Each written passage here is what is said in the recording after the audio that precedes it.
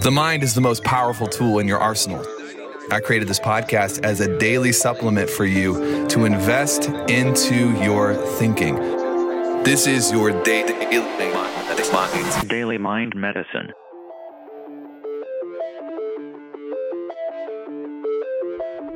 What's up, crew? Hope you're well. 2 stories for you today. 2 stories, 1 lesson. I'll tell you the first and I'll tell you the second. A couple days ago, I'm training in the night time. It's a PM session. I went in the morning and then I went back at night to do some cardio. And I have to pick up food for the family and I'm a little bit behind. So I rush out of the gym, pick up food, take it home. We eat dinner together. I go unpack my bag and I realize that my shoes, my AF1s, are not in the bag, which is not normally that big of a deal, except for my Rolex Batman is in those shoes. I'm like, man, well, shoot. I think I left it at the gym because my shoes were under my bag. So I tell Lindsay, hey, I got to head back and pick and see if they have it. Hopefully it's there. If not, somebody just scored a free Rolex. She's like, oh man, are you stressed out about it? And I was like, no, not really. There are things that are priceless and things that are valuable. And this is valuable, but it's not priceless.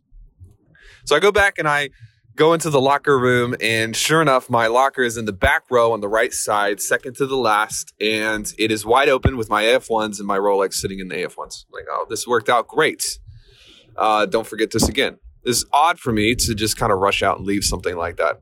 Okay, so fast forward to today.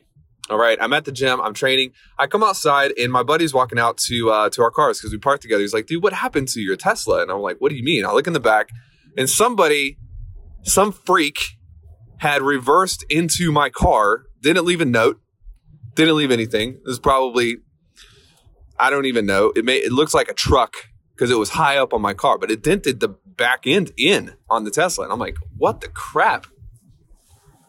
So I email it to get a quote to fix it. And I tell my wife and she's like, what the literal frick? Are you pissed off?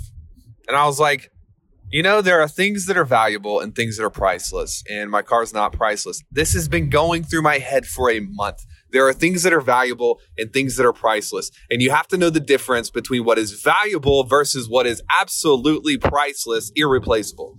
And I think I've been going through a season of testing on this because every once in a while, you've got to remember that things are things, people are people, and experiences are experiences. They're not the same things. Fulfillment is priceless. Peace is priceless. How much would you pay to have peace in your life? Nonstop. To be fulfilled, nonstop. To be able to lay your head on the pillow at night, knowing that you lived your life well. You treated people honorably. You put your best foot forward. I want to just remind you, because this is something I've been reminding myself of, that there are things that are valuable and things that are priceless. And never, ever trade what is priceless to acquire that which is valuable. It's a bad trade. Never let the things in your life that are priceless be at the mercy of the things in your life that are simply valuable. The watch is $15,000, but your peace of mind to not constantly live in a state of stress is worth a lot more than $15,000. And it's just a good reminder to myself, a good reminder to you. I'm happy to report I passed the test, and hopefully this can help you out. Adios.